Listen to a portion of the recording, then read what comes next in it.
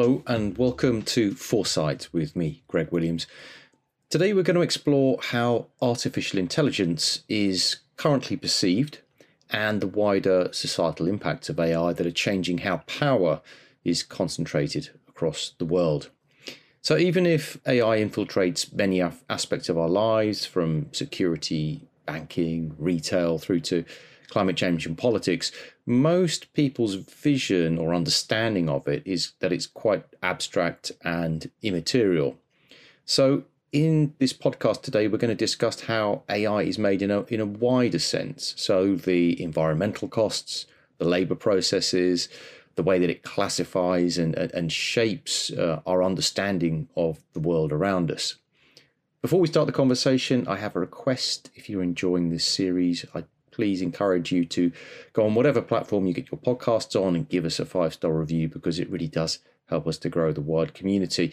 Thank you for that. Anyway, I'm delighted to welcome our guest speaker today, Kate Crawford. Kate's an author and leading scholar of the social implications of AI. Her work focuses on understanding large-scale data systems in the wider contexts of history, politics, labour, and the environment.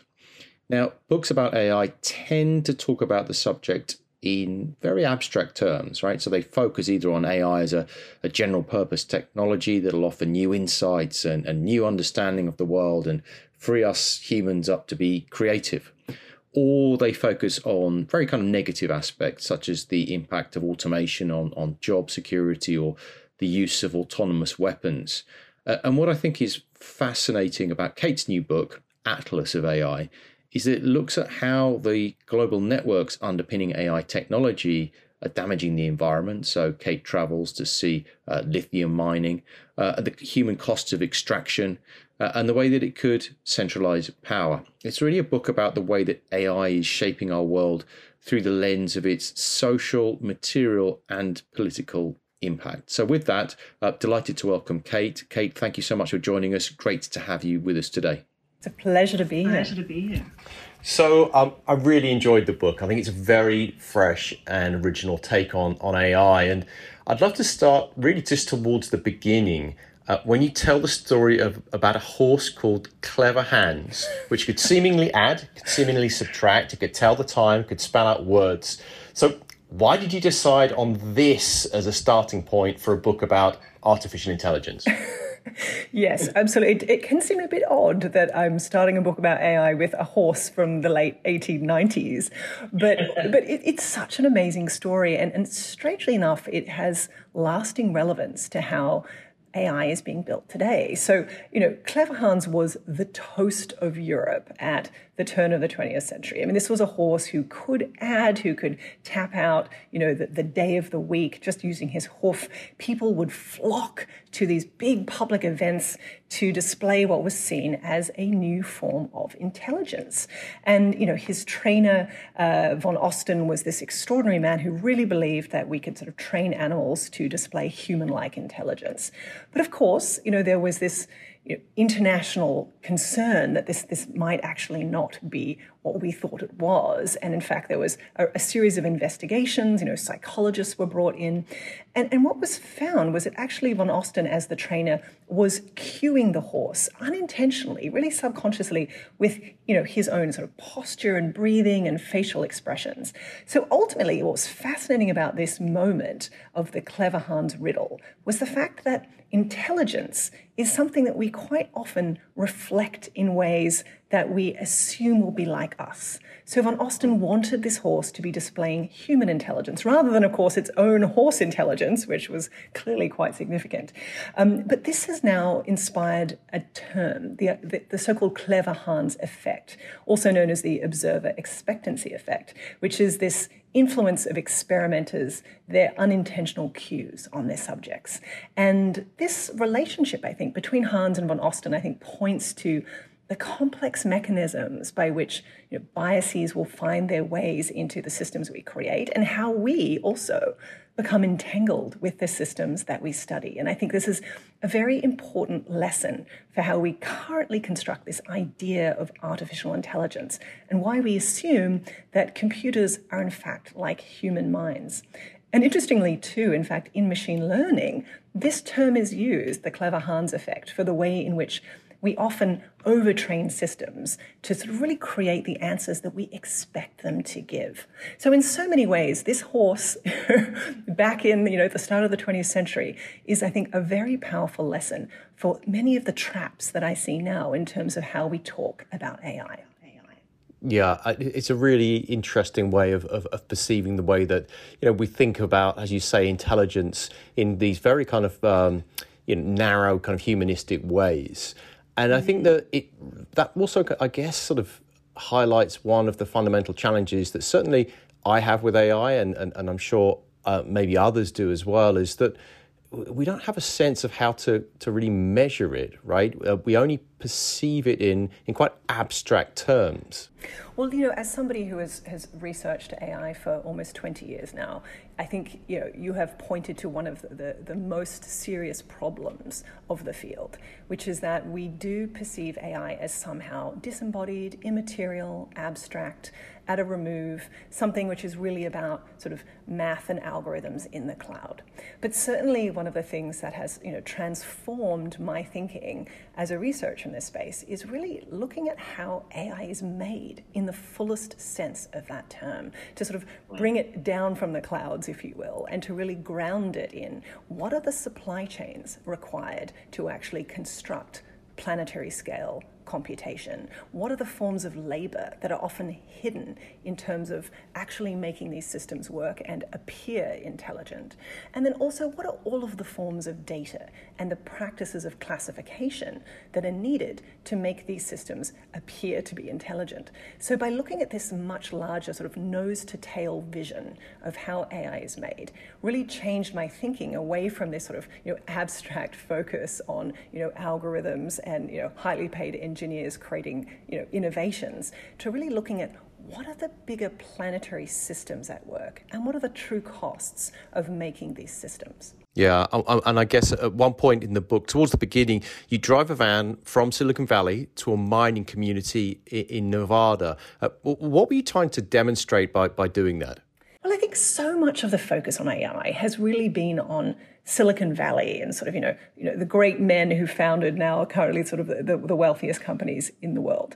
And what I did was actually say, instead of focusing there, why don't we actually look at the components that build these systems? And that required actually driving away from Silicon Valley, quite literally, and going out to the mines. In fact, I went specifically to the last functioning lithium mine in the United States in a place called Silver Peak. And it's an extraordinary place to go. It's this gigantic desert plain, which has huge white lakes of crystal, which are being extracted to produce lithium, also known as grey gold. Lithium has become sort of essential to large-scale computation for one reason, which is reusable batteries. And of course, you have a few grams of it in an iPhone. You have many kilograms of it in a Tesla car. But this material is actually essential to so many of the systems that we rely on today. But it is, of course, operating within this economy where we're reaching critical levels. And in fact, a recent report from the University of Gothenburg indicated that if we don't get better at recycling this material, and, surprise, surprise, we're very bad at recycling it, we could be running out as soon as 2040.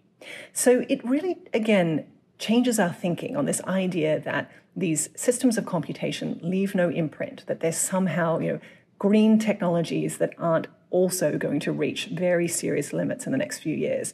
So thinking about, again, these material layers of artificial intelligence is part of the reason I actually went to these places. But, there's another reason too, and I think it's because so many AI researchers, stay in their labs and, we look at a lot of data and we write a lot of papers. I think that's part of the problem. I think part of the reason we have this sort of very immaterial and abstract idea of AI is that we don't go to these places. We don't go to the mines. We don't go to the Amazon fulfillment warehouses. We don't go to the places where people are painstakingly having to label data. It's by actually going to those locations that I think we get a much richer vision of what's actually going on. So for me, there was, a methodological choice as well as, what it is to tell the story of AI today. Yeah, I'm really interested to know from you. Obviously, most people think about AI in this abstract way. I think every other book I've ever read about AI has talked about it in kind of these abstract ways, or maybe it's talked about the ethics around it or the potential of it. I'm really intrigued to know, at what point did you start thinking about AI in this physical sense that you're describing? No, it's a great question. And certainly I think the material analysis of AI just really hasn't been part of the story. And for me, the turning point came around a very specific project called Anatomy of an AI System. This was a project I did with Professor Vladan Jola, started back in 2016.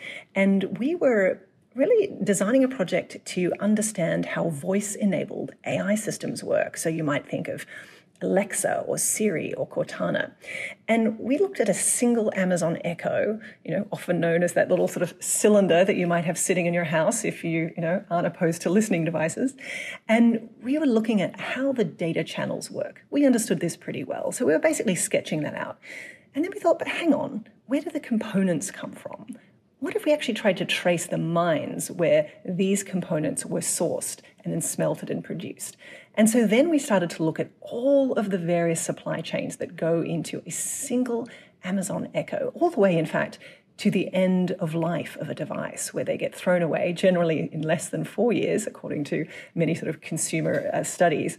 And they sit in these e-waste tips, sort of leaching toxins in places like Ghana and Pakistan.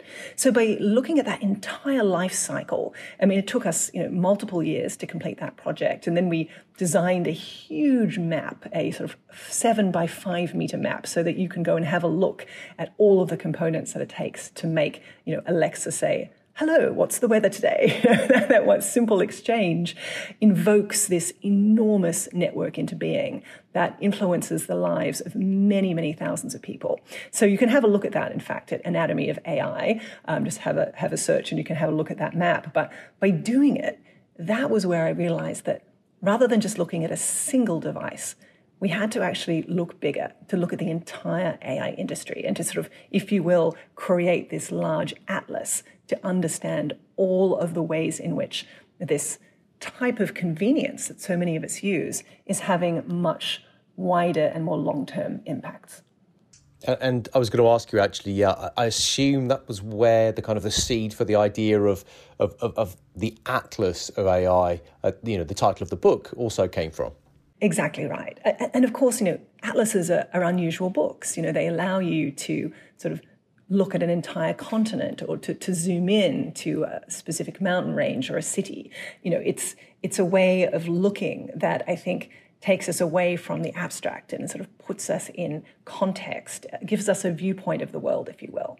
So I think for me, to really sort of think about this cartographic approach of AI was really helpful. And certainly I've been inspired by thinkers like the physicist and technology critic Ursula Franklin, who wrote about the way that maps can actually assist us to bridge these gaps between the known and the unknown. They allow us to sort of open new pathways of thinking, which I think we absolutely need in terms of these very tired stories about AI.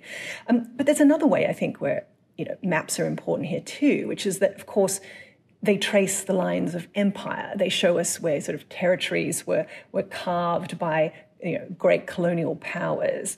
And certainly we have right now the great empires of AI, the technology houses indeed making new maps, creating, in many cases, proprietary maps of the world in which we live.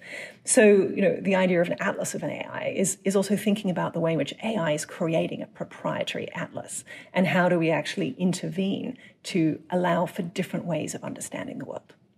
Yeah, you talked about the colonial powers and obviously the Silicon Valley powers, as it were, that we're seeing sort of the rise of at the moment, or maybe not the rise, sorry, the dominance, the market dominance of. There's so much conversation around ethics and AI, but you frame it, I think, in a really interesting way, which is focusing on power. Can you just talk a little bit more about this, dig into that a little bit? Why is that a good jumping off place, do you think, to discuss AI? Well, certainly ethics have have come into prominence in the last 5 or so years.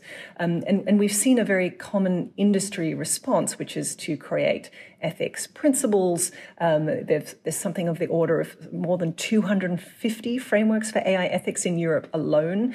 Some of those come from corporations, some of them come from industry bodies.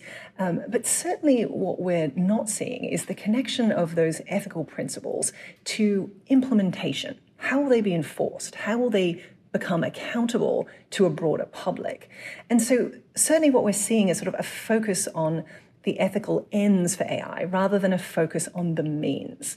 So by shifting this focus away from just ethics, which is necessary, certainly, but not sufficient, and by looking at power, we can actually ask different questions. We can say, who currently has the power to design and reproduce large-scale AI systems? Whose interests does it optimize? Who is actually assessing what happens when these systems go wrong and which communities will be most affected? So I think in this sense, when we start to ask questions around power, we look at these broader political economies of AI, and that's absolutely the focus of my book. But I think more broadly, a focus that we need to bring to say, who is benefiting most from this system and who might be harmed? And I think that produces a very sort of different set of questions than producing just yet another series of ethical principles such as do no harm. I think instead we have to follow the money and say, okay, who is actually benefiting most from this industry? And in that sense, asking these bigger questions around surveillance, labor exploitation, and data protections, there I think we're going to reach a much more substantive set of answers. I'd love to talk a little bit now about the way that AI is trained and the way that we're shaping AI. And I know you studied ImageNet, which is a way of kind of classifying and teaching machine learning. Can you talk a little bit about the challenges you think we face regarding classification and the impact of that, and maybe some kind of parallels that you can sort of see from ways that we've thought about systems in the past? Absolutely. I mean, one of the things that's important to start with is to think a little about the ways in which we create, say, supervised machine learning.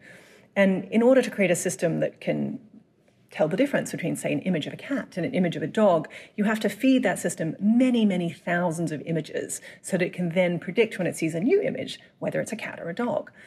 Well, similar things happen with images of people. And so one of the things I studied is one of the most famous training sets for machine learning, specifically for object detection, called ImageNet. Now, ImageNet has over 14 million images, and I looked specifically at the section around people. Now, these are images of people just scraped off the internet. Could be you, could be me, could be your high school graduation photograph, could be your images of your kids going to school. But these images have been labeled by hand, often by Amazon Mechanical Turk workers, and put into these classifications, if you will, these sort of ordered sort of sets of labels. And by studying these labels, you actually start to see the logic of how the system works. And, there are labels in there for things like CEO or basketballer, which might seem, relatively straightforward. But then you look at who's put in those categories. If all the CEOs are white men and all the basketballers are black men, you're starting to see a type of politics emerge. And then you start to see stranger categories. You start to see categories for things like debtor. Well, you might think, how can you tell from someone's face the contents of their bank account? Then there are categories for things like bad person and kleptomaniac and alcoholic and drug user and slattern, believe it or not. And indeed, the slurs and the offensive terms just get worse and worse, and things that I won't repeat here. But pretty much most of the appalling terms you can think of are in fact contained in this set and connected to images of people. So this should immediately raise real questions around the project of really classifying people like objects, and this idea that you can tell the contents of somebody's character or their quality as an individual by simply assessing their external appearance. But this is indeed one of the claims of machine vision. So what I did was to really start to study the data layer of these systems, which in many cases, hasn't received a lot of scrutiny. Training sets are often just applied to create a system and to say, right, we've done it, this works, therefore let's charge on ahead, without actually stopping and asking these questions around how data actually creates a worldview. Now, of course, these kinds of classifications that we see in machine learning have a long history. And one of the things I do in the book is look at where these classifications come from. So many machine learning training sets use racial classifications where they classify people into one of 4 or 5 categories. And indeed, that history as well can take us back to the sort of craniologists of Samuel Morton's era, where people were classified into, one of 4 or 5 racial categories. Again, these ideas which have been completely debunked just in the last 50 years alone, and yet are still being applied in state-of-the-art systems. Similar things could be said for gender. Many machine learning systems today classify you into either male or female. Of course, there's no recognition of the pluralities of gender that we would recognize today. So again, these sort of very problematic ideas that have their own politics are being hard-coded into systems that are actually impacting the lives of billions of people. So opening up those classificatory logics has been a real focus of my research over the last many years, and certainly in the book, I look at why we should start to be far more concerned about the way that we're casually applying classifications to people. And I think that's really fascinating, because I think one of the ways that we think about technology is that we can, I'm using air quotes here, we can fix it, right? There's an engineering solution to this.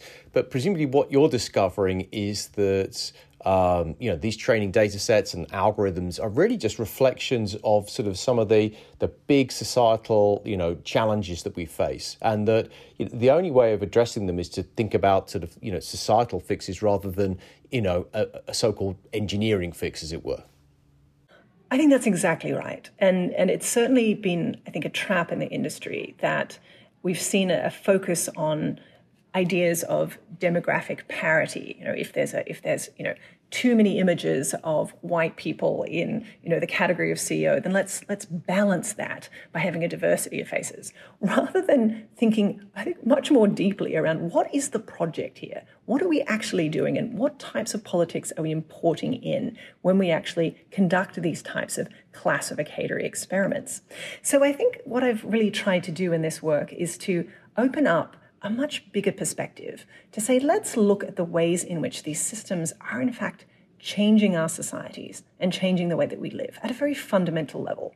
And to do that, we need to look at the environmental layer. We need to look at labor practices, and we need to look at the way in which data is being used and interpreted. It's only by taking this much wider lens that I think we can more accurately decide where AI should be used and where it shouldn't be used. This isn't something where really we can create small technical fixes. It's something where we have to ask about what kind of world do we want to live in, and how is the fundamental bargain of what life is going to look like in future being shifted by systems that are being designed and held by some of the most powerful and wealthy people in the world, and that these systems are, and have been proved to be, in fact, widening the asymmetries of wealth and power.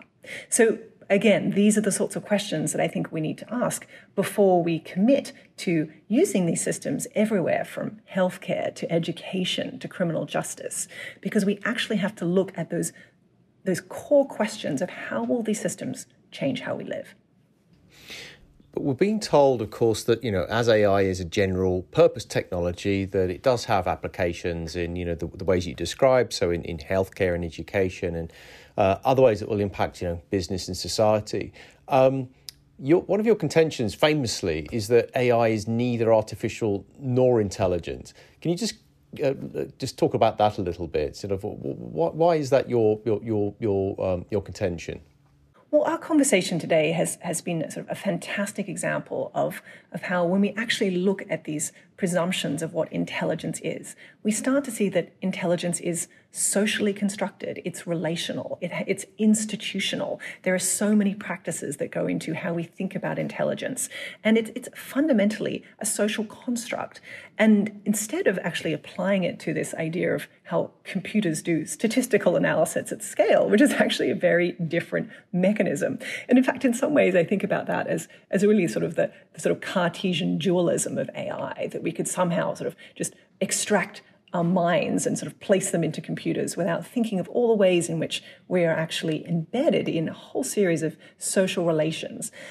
So certainly this question of of somehow an abstract intelligence. I think we've seen how that is fundamentally problematic. But neither is it artificial. When we start to trace all of these natural resources, the energy, the human labor, the infrastructures and the logistics that go into making AI, it's not artificial at all. It's profoundly material. So in that sense, we have to start, I think, questioning with greater skepticism the presumptions of AI, and to start to look at the much wider set of political and social structures, and certainly the capital that is required to build AI at scale. So in that sense, I think artificial intelligence is much better understood as a registry of power. Yeah, I mean, one of the ways in which Silicon Valley likes to frame technology is simply as a tool, right? Something to be used. But I imagine from your perspective, technology can never be neutral. It can never be objective. Is that right? Exactly right. And look, philosophers have said that for many decades in studying AI. In fact, we could even go back to some of the earliest founders of artificial intelligence. Joseph Weizenbaum is someone who I've always found particularly fascinating. He created ELIZA, which you might remember from many, many years ago, was a very, very simple chatbot that was basically designed to elicit a conversation with a person. And it was, really a simple set of scripts. But people really found ELIZA to be, profoundly engaging, and in many cases saw this chatbot as being a true living entity.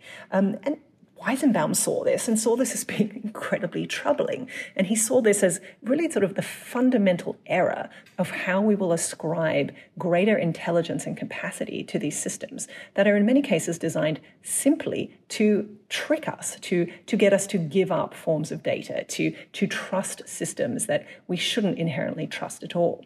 So, Weizenbaum wrote this extraordinary book around computational power and human reason in the 1970s that I think still holds up today, because he asked these questions around why should we trust these systems? And again, by looking at who controls them and looking at these wider political economies, these questions, I think, are still incredibly salient. And I wanted to follow up with that and actually ask, how do you think we can build trust with machines? Is there kind of a new type of social contract that we could start thinking about, or how do we build that sort of sense of machines being equitable and the as you say, the vast array of resources and human capital that goes into developing these systems? What does a more equitable system look like, do you think? Well, rather than the question, how can we trust machines? My question would be, why should we trust machines? Mm-hmm. This focus that somehow that is just something that we should do, I think I would really sort of begin to analyze that and say, well, let's look at who actually designs the systems that we use every day. And we are looking at truly just a handful of companies. Less than a dozen companies are really building AI at scale, depending how you count. And then you look at what their interests are and what interests they're designed to serve, which of course is shareholder value. They're not designed to make sure that, you are leading a life that might be the life that you would choose, or they're not designed to really protect ideas around democratic values, or really just to be thinking even about the social fabric. So in essence, you might be looking at a mismatch of intentions and desires with these systems. So in fact, rather than simply trusting them, I think the question should be, how could we be more skeptical? How could we look at I think in many ways, a more detailed picture of what these systems actually cost, not just individually, but I think collectively and over time. So when it would come to coming up with, say, a social contract, as you mentioned, who's making that contract? And are you sort of, in doing so, do you have the same level of power and capacity as the companies who are building these systems? Likely not. So is it a fair bargain? So I think instead we need to think very differently around what are the sorts of collective forces that we need to bring into being to protect the kind of core democratic values that we would see as being important. And in that sense, I think trusting machines wouldn't be the first step there. And where do you think this, without sort of what you've just described, where do you think this is heading? Where's the kind of the next step in our relationship with AI heading? Well, certainly if we take the pandemic as a case in point, we've seen, if anything, an increased concentration of power into fewer hands. We've certainly seen an increase in wealth of the people who run technology companies. We have seen in many ways people be more socially isolated and more reliant on these systems and networks that we use for work, for education, for social connection. But those systems are also ingesting all of that data, again, for many of the things that we've been discussing, to use that data to drive classifications, to drive assessments, to decide which workers are, the ones who are most efficient, to use them to compare them to others, to, in many cases, assess children, to decide by looking at their facial expressions what their internal emotional states might be, even though, as a sort of a scientific claim, that is on extremely shaky ground. So many of these systems that are being really applied to us every day simply aren't doing what they claim to be doing. And in many ways, again, are enriching the very small group of people that we've been discussing today. So I think in that sense, we're seeing an intensification of the dynamics that I write about in Atlas of AI. And in some ways, I think certainly underscoring the urgency of thinking more broadly around how are we structuring society, particularly when we see the ongoing dynamics of this pandemic, and how are we going to ensure a broader political conversation about how these systems are actually putting more power into fewer hands. Kate, thank you so much for joining us today here at Wired Foresight. I cannot recommend your book more highly. It's a really fresh, original take on AI, hugely enjoyable and very entertainingly written and really well reported. So thank you so much for joining us. Thank you so much, Greg. That means a lot to hear. And thank you for this fantastic podcast. It's been a pleasure to talk with you. Thank you so much. And Atlas of AI is available now, and you can buy it by clicking in the show notes. Kate, thank you so much for joining us today. Great to talk with you, Greg.